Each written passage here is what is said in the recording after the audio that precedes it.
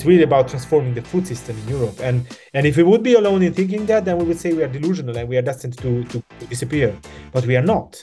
There's such a huge movement in Europe to claim a transformation of our food system towards more agroecologically conscious principles. It's important to come back to the land because it nurtures us. We need to regain more autonomy and more direct relationship with the soil and with the food that we are putting on the table.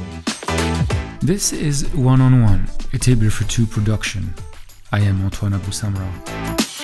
Ruralis, as its name says, it's a national organization that represents the voice of small farmers in their cultural and in their political and in their economic and social approaches. Every week, One-on-One dives into the world of food and wine through the eyes and experience of my guests. In each episode, you will discover their journey, what matters to them, the challenge they have faced, and how the world of food and wine is evolving. Small family farming is still feeding the world. So this promise of industry that is feeding the world is just a false promise.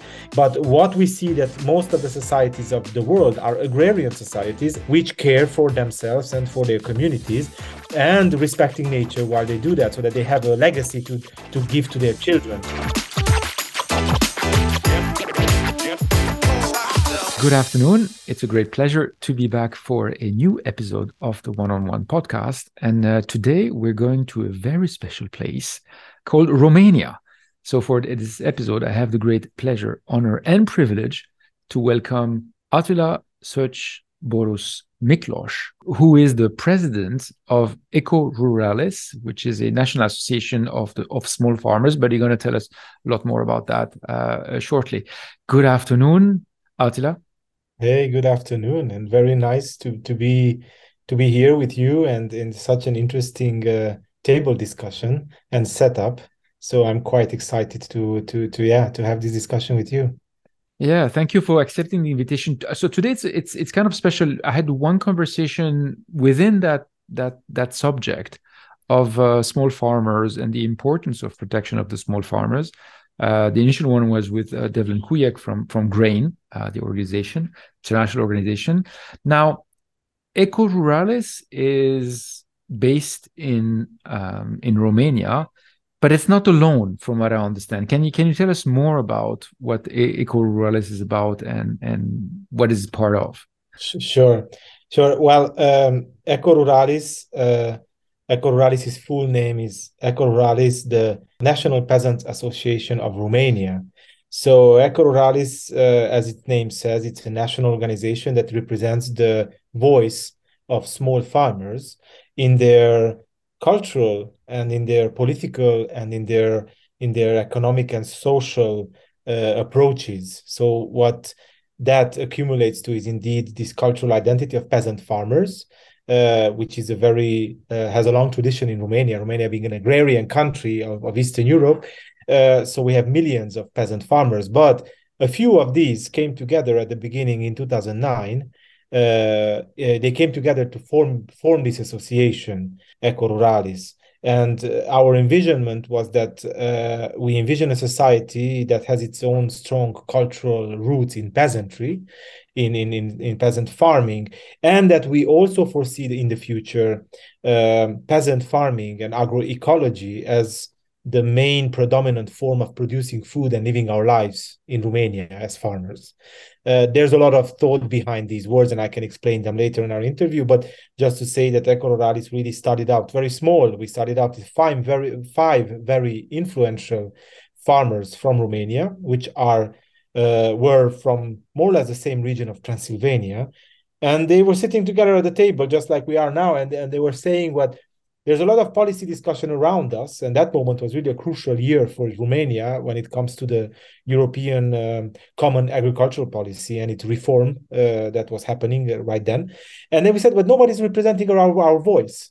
So what's going on? We will be neglected. We're dying out. So then they decided to create this association so that we are not passing to the next reform of the CAP, which was coming 7 years after, in the same bad instance. So then we started Ruralis, and since then it has grown to now hold more than 20,000 members from all over Romania. These are all small-scale farmers that practice agroecology, traditional peasant farming, and all kinds of regenerative forms of farming. And they are all very embedded in their societies, providing food for their communities. And together, we are also politically advocating for our rights to exist, to prosper, to be on a viable market also. So that's in a nutshell, Eco Ruralis. Yeah, what I was wondering is how big of a pressure is it from the big agro businesses, the big agro food businesses coming and trying to replace the small communities and the peasant, basically. They're saying, okay, we're bigger, we can do more production, we're more efficient, etc., etc. How strong is that pressure? So let me answer this question like that Romania had two great periods when it comes to the farming and agrarian systems of Romania. And one was this socialist period, to not go more in history. And during this socialist period, there was a planned economy. So Yes. farming was part of this planned economy. And the planned economy for agriculture was something based very much on industrialization. And all the small farmers were their lands were taken away and they were put Yes. forcibly in big cooperative farms. It was a Soviet model that was Yes. took. So that was one very large degradation of the agrarian society. But answering to your question, after the fall of communism in Romania and starting from the 90s until our present day, Romania as a market economy, also that market economy started to affect a lot farmers. And because a lot of investments came into Romania, big investors from all over the world, also from Romania, the larger oligarchy, they started to see land as an asset that if they buy up in bulk and they create monocultures on it and put industrialization on it, then they can be a superpower on the global market. And that is the trend of agro industry, and that is something that in Romania started to develop very heavily because we have almost 14 million hectares of farmland in Romania. So if we look right now to this map of farmland, more than half of it is already in the hands of agro industry. So that's more than 7 million hectares of land is already being worked as an industrial asset and in a very industrial way with large tractors, big monocultures, large surfaces of concentrated land. It's what we would see in Brazil, for instance, as another example. But the other half of it is still in the hands of the small farmers. This is what is bringing the picturesque landscape of Romania that is so famous. That is where you see the diversity. That is where you see the little strips of crops. That is where you see animals roaming, cows on the pastures. And that is where you see resilient communities that have been practicing traditional peasant farming since millennia. So that's when you see that somehow these two are in clash. There are many parts of Romania where you see both small-scale peasant farming and large-scale, but most now what you see that where large-scale industry pops up, slowly small farmers disappear, either because the large industry is buying up their land, either because their village becomes bottlenecked in an ocean of industry. So they become migrants, economic migrants. They go to France, they go to Germany, Italy. They stop farming and start to become wage laborers in another dependent system of the world. So it's a large effect that industry has over us because it really pushes also the policies. So the policies that come on a governmental level, they very much enable agro-industry. It's the trend in Europe. And unfortunately, it's still the trend to not look beyond the destruction of agro-industry and what's going on over the world because of climate change, because of all the chemical fertilizers and all the big monocultures and loss of biodiversity. And Romania still has a great pool of peasants, millions, almost 4 million peasant farmers that are small-scale farmers that are the bedrock of agroecology. This is this transformational concept that peasant farmers are the foundation of. So Romania can build on this legacy of peasantry, but unfortunately right now, we are stuck into this agro-industrial model, and somehow peasant farming is self-autonomous, resilient, but in the gray area of our society, which is having its own system, its own food system, and hopefully it will have a better future. Yeah. Because you're not alone. You're part of an international movement and the issues that you have against big agri-food industrial complexes, etc. You're not alone. You're not the only Indeed. country, and there's a global movement for that. Ruralis, from its beginning, has been looking to be part and to navigate together with other small farmers of the world our issues, but also to raise our voices together, to be much stronger together, to cooperate, and to show to each other solidarity. And we found very shortly after our funding on our organization, we found the global movement of peasant farmers, which is La Via Campesina, the global movement of peasants, where we felt that we can belong. So we applied, of course, and we became members of the European coordination of La Via Campesina. And since then, we are members. And it's very interesting. It's sometimes challenging, especially now, but we can talk about that later. But it's interesting because how heterogeneous, how diverse is the global movement. Everybody finds its place inside. And we have common issues like agro-industry. And we are fighting against those issues together. And we are struggling together. But we also have our typical cultures in each of these countries of La Via Campesina.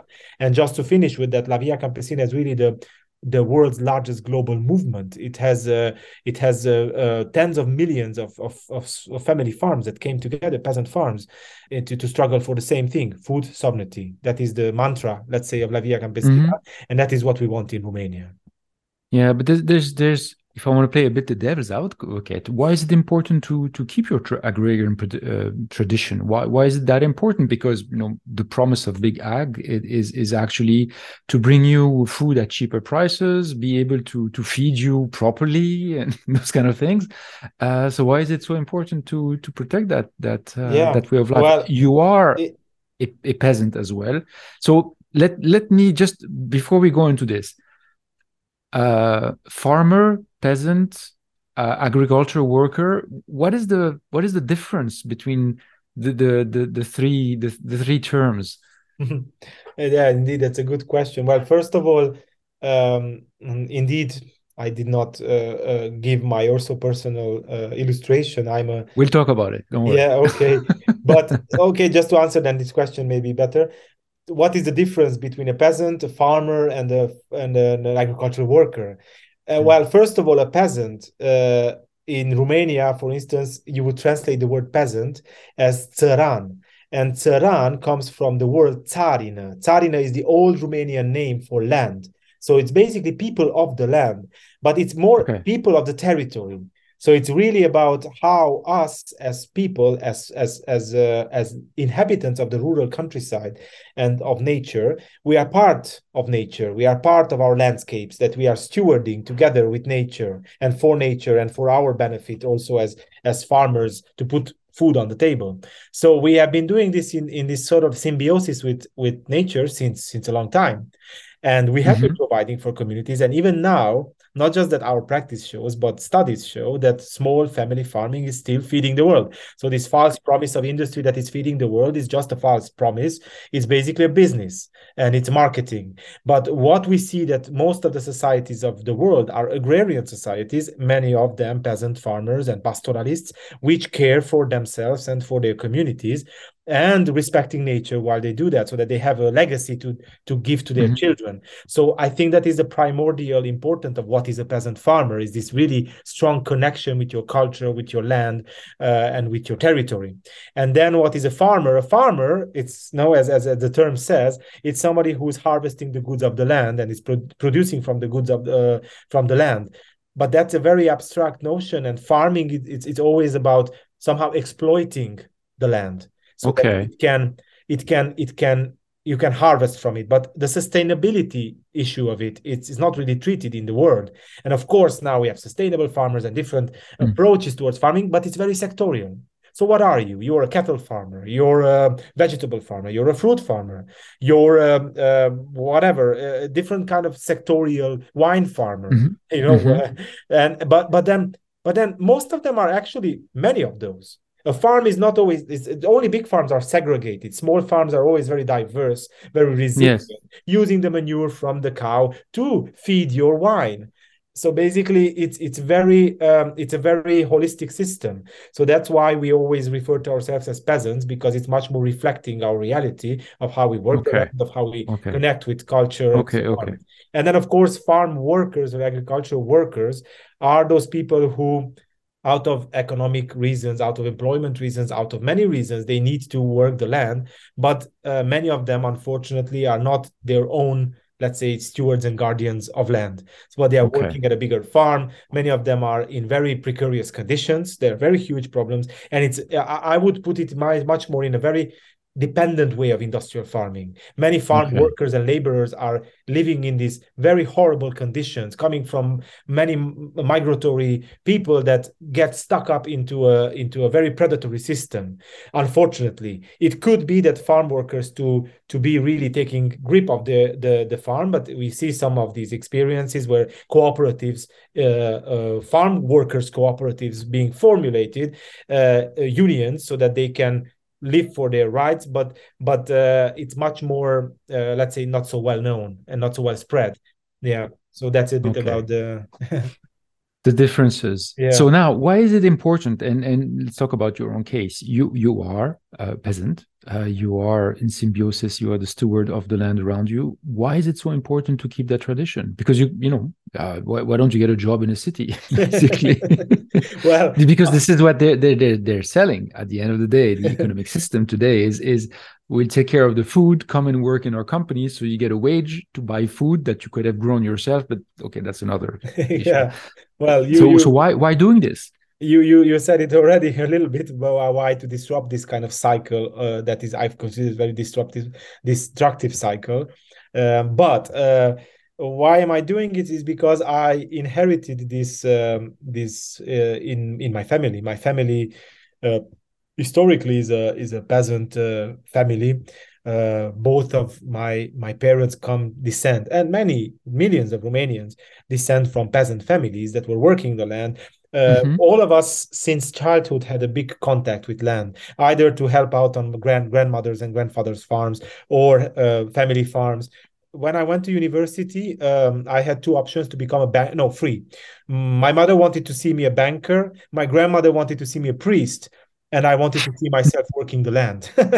So Okay.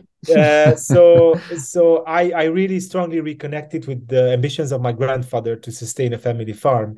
So I started to do that, but together with my wife, we have bought another farm from a very beautiful region of Romania, where we wanted to set up from the scratch agroecology, this kind of regenerative farming that is rooted in environmentally sustainable practices, Yeah. but also to connect back with the culture here that we are living in right now, which is a strong peasant culture. And I'm a fruit farmer. I farm plums. Well, I grow plums. I have a small vineyard. I grow plums and I grow other fruits and vegetables. And soon we will have animals. And we are completing this kind of whole circle of manure, as we like to say it, Yes. of which we very much depend. So I love it. It's a passion of mine to take care of the land. But my political motivations are a bit different. I became a farmer myself after I arrived to Eco Ruralis. So first of all, I was an activist, sort of saying, for the farming and for the peasant community, standing up for their rights and supporting them. That's how I came to Eco Ruralis. I was very much saying no to genetically modified organisms and their spread Mm-hmm. in Romania. And that was very important for me. And then I quickly switched towards the solutions, which are in agroecology.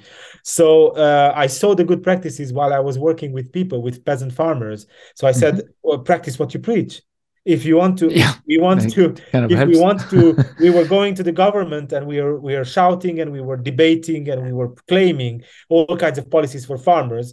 And I felt I'm not entitled to claim them myself as a person if I'm not that myself.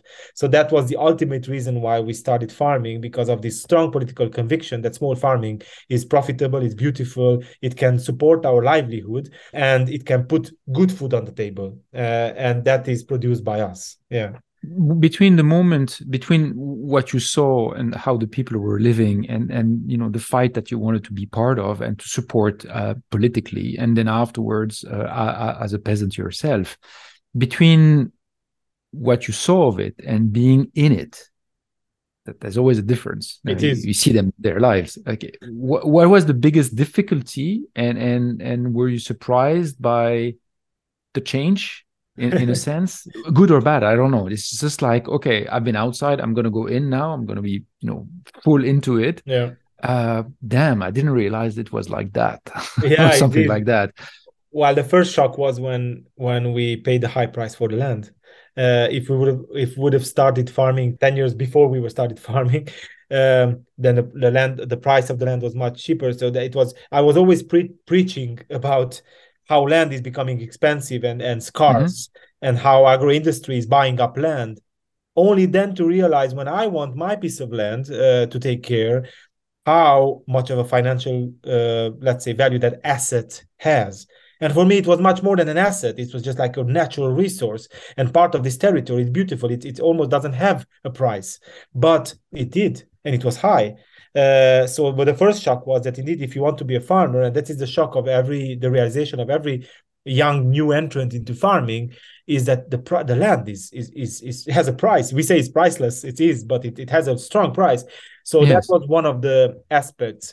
Then, of course, we were mentioning changing your life from the more scheduled one to really being a farmer is you depend on the season, you depend on the water, you depend on the manure, you depend on the growing season, yes, Mm-hmm. of the how the plants grow, what kind of problems do you face on the farm, and you depend on your neighbors because they are farmers themselves, and we are very much changing like Mm-hmm. formal changes and manure for what and for hay and so on, and the haymaking season, everything.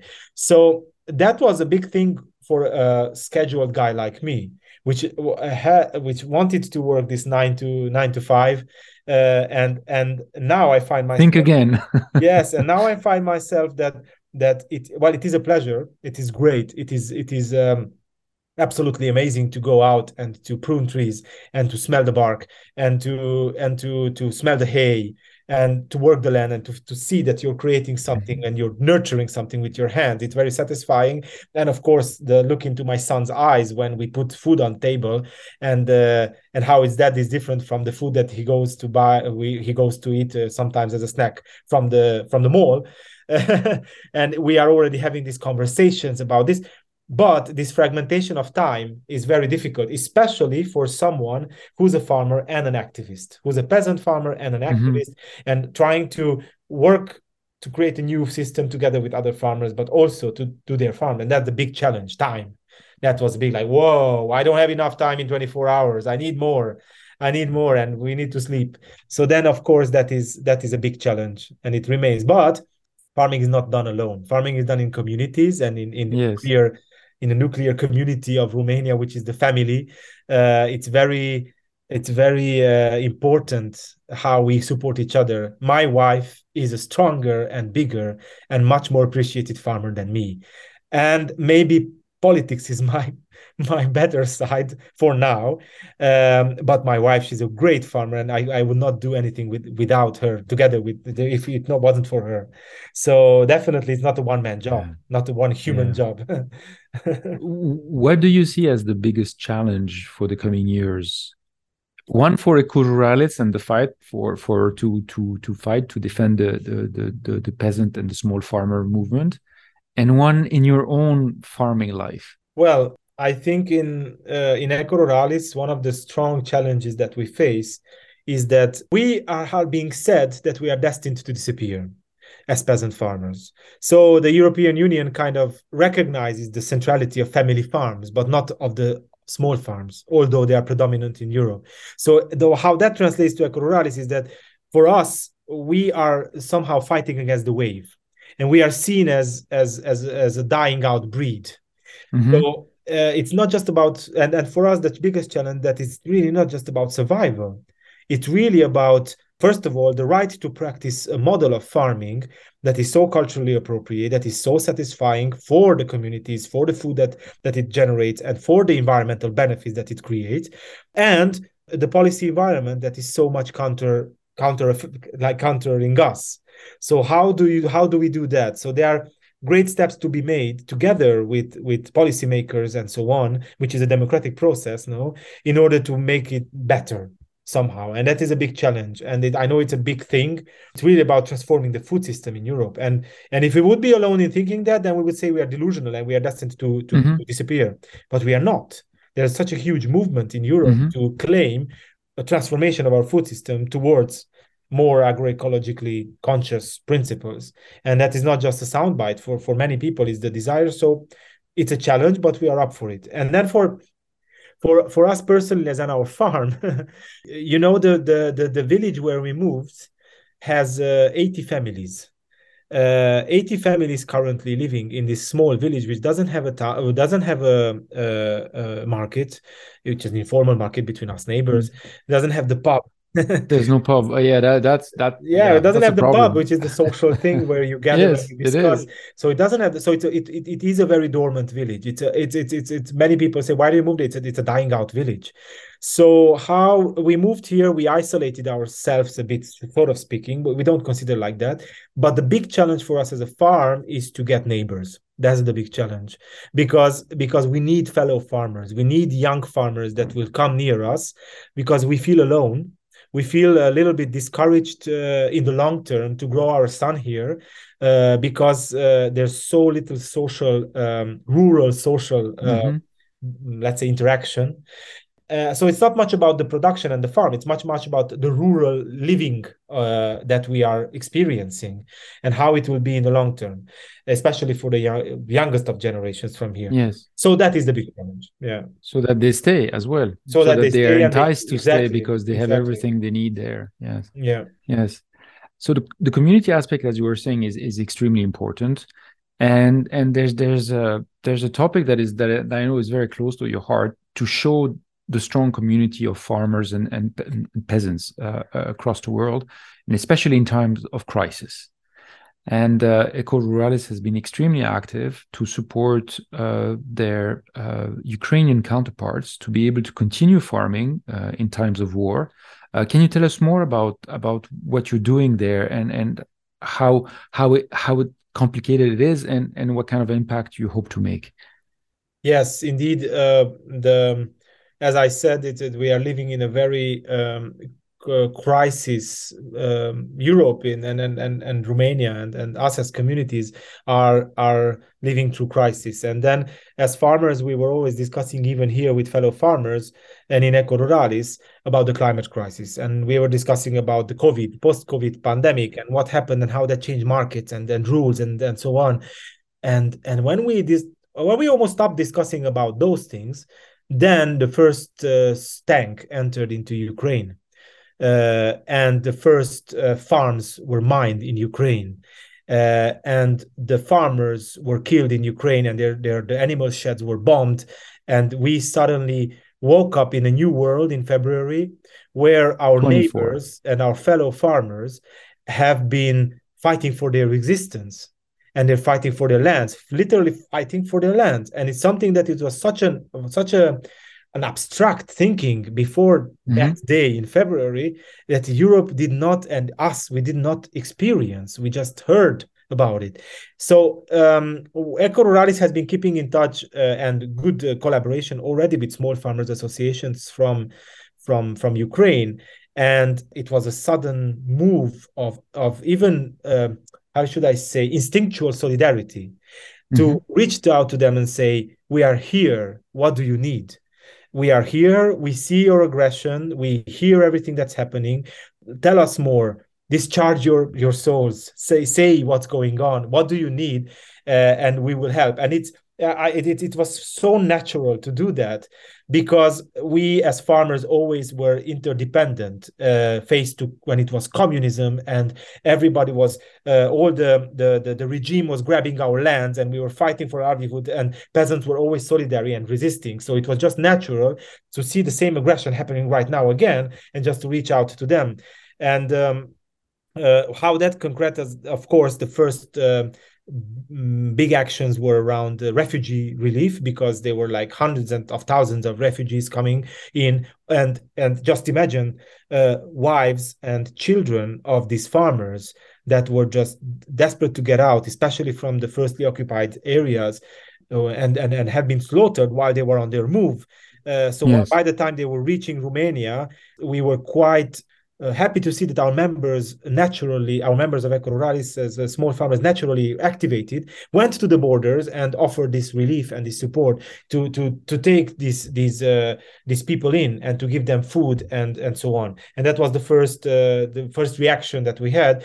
And then, of course, the second reaction was to see what we can do to support farmers to produce food in Ukraine in these times of war. And that is a logistical question about Mm-hmm. how to provide with them the main materials for providing food at this moment. They were needed adapted tools that are much Yes. smaller, tools that are much more agroecological, should I say, much Yes. more silent, through which they can work their land. They needed seeds. They needed the seeding season was coming. So then we started to work with them to provide tons of potato seeds and other seeds and vegetable varieties and grains and whatever they needed, because it was something that they lacked. And we were hearing a lot of stories like how farmers, they left their tractors behind because tractors were our main targets also for Russian tanks. They started to harvest to sow by hand, to keep the crops by hand. So obviously they needed adapted tools and so on. So we were collaborating a lot on that. And then the third very important collaboration is this political solidarity.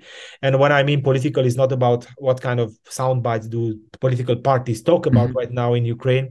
It's about supporting the voice of peasants farmers in these times. We co-organized several conferences, several meetings, high-level meetings, together with peasant farmers from Ukraine to visibilize their struggle. Peasant farmers from Ukraine are exempted to do now military service because they are seen as basic food providers, like Mm-hmm. important segment of society. Many of them choose nonetheless to be soldiers because it was Yes. something that it was needed. Who are working right now the land is the older generation of farmers and the women and children of Ukraine. And that is Okay. very important. And they need a lot of solidarity and help. And so that's what we started to also engage in, with from any kind of materials they need, from water sanitation devices to even like adapted clothing for the cold season and so on. So this is a lot of work that we are currently going and doing. We are doing it because we suffered the same. From 1960 to 1990, Romania suffered the same, and all Eastern Europeans know what I'm talking about. We Mm-hmm. have been suffering the same atrocities, not to the same level probably, and not to the same extremeness as what's happening right Yes. now, but we know what is suffering, and it's our duty to help each other. And that is something that, as further you go in Europe, it seems to be less obvious, and it's understandable, but it needs to be more said. So that's a little bit of what Eco Ruralis is doing currently with to support small farmers, peasants in Ukraine. Yeah, we can only wish you a lot of success in that support, which Thank is you. dearly needed. We're getting close to the end of the conversation, but before that, I have just one question. Then we'll go to the pivot questionnaire. Um, if you were to say in a few words why it is so important to come back to the land, why it is so important to embrace the peasant lifestyle, what would it be? Okay, I know it sounded a bit like a soundbite stuff, but just to kind of a summary of what we spoke about, because it's absolutely fascinating. But what is the main thing that why people should care about that and they should go back to the land in one way, shape, or form? Yes, well, it's important to come back to the land because it nurtures us. And through land, we nurture ourselves. We we need to regain more autonomy and more direct relationship with the soil and with the food that we are putting on the table. And it's in our society, this relationship is so disrupted, and the chain is so long that we become, especially I see the younger TikTok generation, completely disconnected from land. And even if they have one day to go to a farm and just to touch the soil, it's a tremendous action towards the health of their spirit and the health of their lives in general. So that is why. And then why we should farm land is because we need more farmers in the world, not less. We see what less farmers did to this world, Mm-hmm. and we need to turn the tide. And Europe needs more farmers. Romania needs more farmers. Peasant farmers are all dying out. And it's not just out of responsibility, it's out of this beauty of farming. We need to reconnect ourselves with land. And it can be done in so many ways. There are so many models, and we are so many to host and experience together with young and new entrants. So it's something that to be tried, and I'm sure it's a virus that catches, a good one that catches people. Yes. Yes. Yes. Yes, definitely. As I said, this is wonderful. What you're working towards and what you're working on is absolutely not only so important, but it's I think the essence of who we are eventually. We're not made of concrete No. and steel and stuff like that. Um, on a lighter note, so we're finishing with the Pivot questionnaire. So it's the first thing that comes to your mind. Are you ready? I think I am. Oh yeah. So what is your favorite word? My favorite word is diversity, What's your least favorite word? monoculture. Monoculture. Yeah. I wonder why. It's like your favorite virtue, Solidarity. your favorite quality in a man. My favorite quality as a man is to be able to show how you say feelings. It's Okay. Okay. Fair enough. Yes. Yes. Yes. Favorite quality in a woman. if she can handle a spade well. A A spade spade. like a spade Yes. which you cut the land, you till the land. Oh, okay. Okay. Okay. Okay. So for this one, what ingredient or dish or even wine would you use to describe yourself? I would say plum dumplings, because well, I'm a plum farmer, yeah. Yeah. So then, of course, plums are my one of my favorite dishes. I like plums in everything. I like plums from pasta to chocolate. I really love plums. That's also a motive to become a farmer. But the dumplings are very traditional and cultural, and something that I had since I was 1 year old. Okay. Just as an aside, how do you make them? Well, you make a dough, and then you sort of put the half plum in a raw dough, and you Yes. it's like yeah, like it's almost like a Chinese little thing. But so Oh, okay. you Okay. close the dough, and then you boil it in water. The plum is Oh. inside, and then you should put some cinnamon on it and so on, and then a Oh. little bit of breadcrumbs. It's amazing. Oh. Yeah, Oh. yeah. I can understand why you like that. What aroma or smell do you love? Yeah, I was mentioning this, I think, very interestingly. It's a tree bark. I love the smell of Mm, tree bark, mm. especially my favorite scent of a bark is of a pine tree. It's something that is close because I grew up in the mountains, and it brings me home all the time. Yeah. Yes. In any language, what's your favorite curse word? I don't know how Just to say it. If it's Romanian, just say it in Romanian. I will uh, try to translate if you but can. they are really ugly. It's Um, okay. Okay, so It's say it okay. without I can say translation. one. I mean, I'm sorry, you can cut it out if you want. No, no, I won't. My favorite my favorite word is pula, and it means literally dick. And why do I Oh, okay. say that? I'm sorry. Why do I say that? Is because Romanians have a very interesting way of putting that word in curse word one into abnormally long constructions, and it gets so funny. So you can do a lot of word constructions with that, which are very pejorative, of course, the majority. Maybe you can cut it out if you want. I don't know, but It's that okay. No, I that is a won't. Don't word that worry. is yeah. Well, I'm sorry. It's so We're predominant. learning every day. I've heard so many things, even in Hungarian. So don't worry. Just like it's fine. There's no cutting. Okay. What sound or noise do you love? Wow, that's very interesting. I like my favorite sound that I like is when there's a spot right behind our farm. It's a pasture. It's a hay meadow actually. And there are these days when there's a little rock in the middle of the hay meadow, and I sit there, and you can hear the tall grass in the wind, like, Yes. and it's not Oh, just one sound, because that grass is full of nests and birds. yes. So when the wind blows, then suddenly the birds instinctively fly out, and you hear from the distance and from the inside, from more closer and so on, this, and then the little chirps. It's a whole. That I even recorded it. It's so. And that's I even super recorded it, zen. and many times when I'm on a travel, especially when I'm a plane, then I put this recording on repeat and I just hear that and I just close my eyes and I can really feel myself there at home. So Wow. yeah, that is the favorite That, sound. that's beautiful. What sound or noise do you hate? The noise of that I hate the most, it comes from a mine, which is a TNT explosion.